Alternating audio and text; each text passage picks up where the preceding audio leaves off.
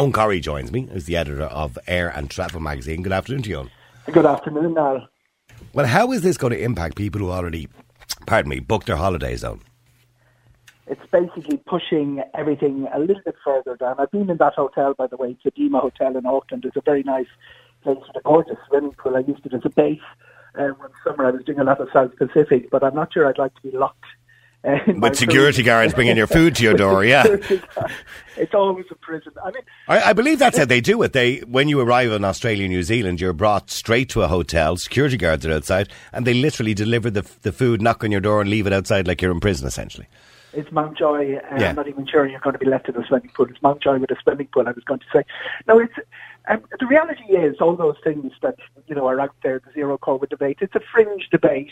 It gets a lot of airwaves, it gets people animated, but it's not the real game. The government... I agree with you, and I've listened to Sam McConkey and Anthony Staines and Thomas Ryan promote this for the last year, and they've been kind of dismissed. They have been dismissed by government. They're doing a little bit, that is the issue. Nobody is actually listening and they're getting... But they're not being dismissed now. They seem to be, if you listen to what Leo Varadkar is talking about now, it almost seems like they're starting to take it seriously now. Yeah, well, they're not, they're in a self-appointed advisory group, the advisory group, they're not advising the government. Who are they advising? They're advising the mob. They have actually got people frightened so much that there's a clarion call for mandatory quarantine.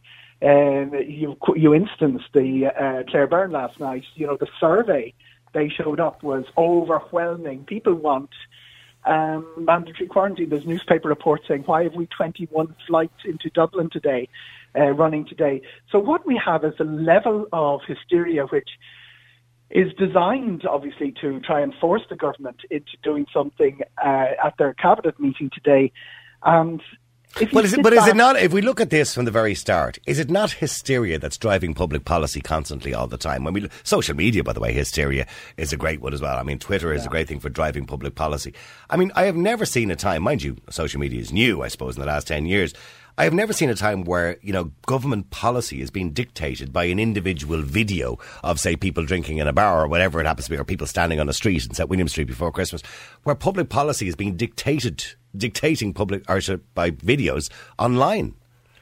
I am more sanguine about that. There was the equivalent of social media going around in the 1340s was people running around with torches and pitchforks. And, this is true, yes. So Frankenstein's villagers. But your expertise... Twitter is not that different. Look... Friar Clane in 1348, writing the chronicle of the Great Plague in Kilkenny, to the days of Ronan Glynn in 2020. Things haven't changed that much. People get frightened by a plague and they look for someone to blame. The reality is that there is a level of hysteria there, but the way hysteria goes is it comes in waves. Quarantine is the big thing at the moment. By February, our 14-day cumulative average will be coming way back down below the 1,000. It'll be down to. But that was probably going to happen anyway. Owen. Some experts and scientists have said that the seasonality to this, apart from anything else. Yeah. But what I've seen across Europe, Niall, is that a country like Serbia and they were the best in class for 2 or 3 weeks, and then they went from best to being worse. They went over 1,000. Hungary down below 100, back up to over 1,000. We were well below 100. We went to the highest in Europe. After the only people beating us, by the way, is Czechia, and I'll come back to that in a second because it is relevant. So we see it's like the guy who loses a stone and a half to make the race or to make the weigh-in at the boxing match and then puts 4 stone on afterwards. We made we pushed our number way down. It floated way back high. We panicked a bit. But the way the numbers are going is really encouraging. And by mid-February, we'll be back around the European average. It's where we sat. I mentioned Czechia because if Gabriel Scali and all these guys were looking for a country that did exactly what they said, Czechia is the one. Closed the borders, really intensive policing of anybody who arrived. And their numbers are the high. I know we spoke about this last week to Professor. Okay, we spoke to Professor John Lee from the UK last week, and he talked about the Stanford University study, which has just been published in relation to lockdowns. And the countries, it seems, that have the strictest lockdowns seem to have the highest numbers of cases. And from that point of view, they did a whole analysis. The highest death rate in the world. Yeah, strictest lockdown. So okay, but getting back to, I want to get to your speciality of this, Eoghan, and I want to focus on your speciality of this. I mean, you've got a lot of people now very concerned who, on the basis of what the government told them back in October, that, this won't travel on past the first quarter of 2021, which it looks like it's now going to, right? Booked holidays, maybe for, April, June, July, thinking, okay, I don't mind if I have to get a COVID test. I'll do that. That's grand, 72 hours. We'll go away to Lanzarote. We'll go away to Tenerife. We'll go away to America, if indeed America had have opened their borders and Donald Trump's executive order wasn't overturned. But we'll go away in a holier, right? And now all of a sudden they're being told, we are going to be stopped at the airport. You'll get a fine. You'll be sent home again. So essentially the court case that happened back in October between Ryanair and the state, where the state said that Ryanair had no case because the state are not stopping people going on holidays, it's only an advisory, is now no longer an advisory. It's now, we are stopping you, we're preventing you from going. So what do those people do? What's the legal ramifications for people getting their money back, for holidays they've booked or hotels? Are they snookered? The main thing is that everything is being pushed forward, as I said at the beginning of this. Again, January was going to be the big booking season for any normal year. Everybody accepted from last summer that, it would be April for 2020. April is going to be the new January. The schedules are still in place. Big, expansive, adventurous schedules. Ryanair's full schedule. Aer Lingus flying to the West Coast, San Francisco. They're all on the internet. Bookings are very slow. The airlines, they're feisty enough. They don't get phased by short-term things. They think long-term all the time. They say, well, that's what you'd expect.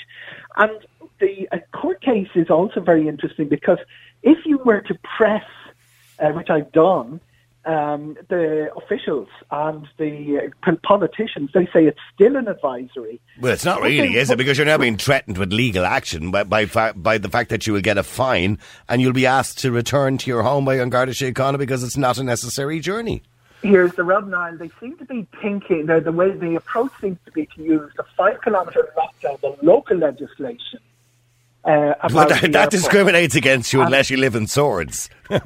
Absolutely, but that's the legislation they're using, and the line is it's still an advisory. One of the implications of it not being an advisory is that legal actions could land on top of the government for people who in good faith had booked a wedding, and suddenly find it destroyed by legal. Yeah, but could I not take a case? For example, if I was booked to go to Tenerife next week, and by the way, let's say I have all the checks and balances, I've had my 72-hour test, I'll have my 72-hour test coming back again, so I do everything I'm supposed to do, and I isolate for 5 days or whatever, 10 days afterwards, or whatever it happens to be, or 14 days, depending on my test. I do all of that. And I go to the airport and the Garda Síochána turn around and say, let's say I live in Tala, and the Garda Síochána say, I'm sorry, it's not a necessary journey, you're going your holly bag, suitcases in the boot, off you go home now, and here's a €100 fine for you too while you're at it. Could I not turn around to the state and sue them and say, well, hold on, there was supposed to be no legal ban, this is my choice, morally this is my choice whether I want to follow the advisory or not. So where do you legally stand? Because the airline might say, well, we're not giving you your money back. The flight still went. You just weren't on it. The airline will definitely not give you your money back. So you've lost out because a Garda told you to turn around. So where do you stand legally? Part of what was very important about the High Court case was establishing that precedent. The airline saying, are we responsible for giving money back? And the government, and it turns out neither. So it is back to you will not have a case. Now, there is no doubt a lot of our learned gentlemen up and down the country working out ways of challenging that legislation.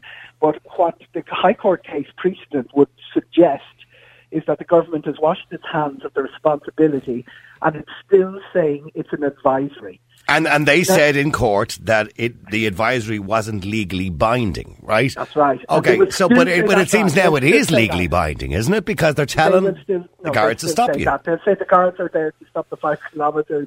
And it's like a scene out of Westminster, I know. But the thing is that they will say the guards were doing the local lockdown rules because there isn't a specific international travel rule. So the argument is, Eoghan, we're not letting you go into the airport, but we're not stopping you getting on the plane. there's another issue to this. The returning holidaymaker. There's a suggestion by the social media feed. And, it's very interesting when you talk to the department, they will distance themselves from the Garda social media feed, which, as the guards do, to get their message across was quite forceful. They would say, well, that's nothing to do with us. But the returning holidaymaker being asked, was his holiday necessary? I don't think we're going to see much. There's another really important thing in this. So a lot of this is mandatory. What the decision isn't made yet. It's going to Cabinet. Mandatory quarantine for people who can't produce their negative PCR test. What's happening in the real world, which is not the world that the advisory group or even the politicians live in, is that airlines are refusing boarding to people without the negative test. So you're not going to be let into the country to face the quarantine. And that's where the whole, from a travel back to what I do, right, travel. Looking across Europe, there is a chaos of different policies on testing. Germany will take an antigen, Spain won't. Some will take lab tests. America decided to reopen today, and now there's a Biden administration rethink about it. So nobody is quite clear, right up to the moment they get on their flight, what the regulations are. Well, I think most people are confused now, completely confused. Not only are the people confused, but the people taking the bookings are confused. The people in the airlines making the decisions whether to... Well, when I had a woman on the air yesterday who was stopped getting on a flight from Frankfurt because she didn't have a COVID test, right? That's right. She went off and got the COVID test. It was negative. Went back to the boarding gate, had to pay another 500 quid for a flight from Frankfurt. They didn't even ask her for it when she was getting back on the plane. And when she came to Dublin Airport, nobody asked her for it. That's it. Yeah, I mean, there's complete confusion.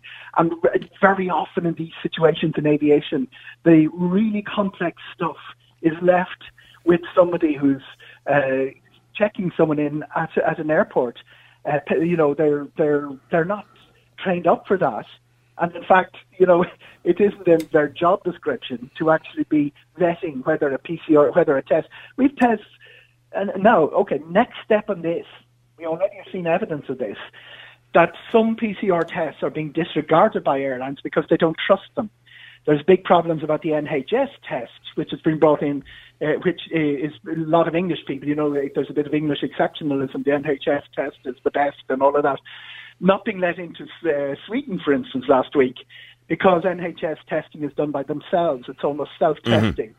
And Ryanair refused somebody boarding because their negative test was from the NHS. Now, once you start saying, the English were saying our test is a bit better than someone else, and then the French saying ours is better than anyone's, we're now in a complete chaos. And this is really frustrating because Europe said that they were going to do this together. We're all in this together. Well, I think those days are long over. I don't think we're all in this together anymore. It's affecting different people differently. Listen, Owen, I'm running out of time, and I know some people are texting in. Somebody mentions, by the way, the Clareburn poll, which is 1,000 viewers of Clareburn's viewers. And after all, we're talking about RTE, who seem to be pushing one side of the debate constantly all the time, so they wouldn't be surprised that it was 91% of people of that 1,000 particular viewers. But anyway, look, Owen, I think it's a mess for the holiday industry. I know that's something that you're very passionate about, is the holiday industry. And by the way, listen to what Leo said, and he's more or less telling people now you're not going on holidays till 2022. I mean, this is not good news, is it? Okay. April is going to be the new January. My feeling is July will be the new January. The second half, we'll have a clear idea. Ryanair wants enough vulnerable people, not the whole population, vaccinated to get things moving again. But we really need Europe to step in and say, let's stop 27 different countries going different directions. Let's stop all this exceptionalism. My test is better than yours. And let's stop all these fringe debates about zero COVID and New Zealand and all of that, and get some sort of coherent central policy, because we need an exit plan. We need a strategy. Well, we haven't had the start, but just before you go, because I have to go to a break, sorry, Owen, and I know I'm rushing you. Very quickly, last question. Your prediction for will Mary and Johnny be going on holidays in August? There's still a chance for August. It's more likely to be October, November before things get moving again. But we need a lot of things to start going right, Niall, and a lot of things to be going wrong in the last 3 weeks. Okay, listen, thank you very much indeed. Eoghan Corry, editor of Air and Travel magazine. I appreciate you coming on the air.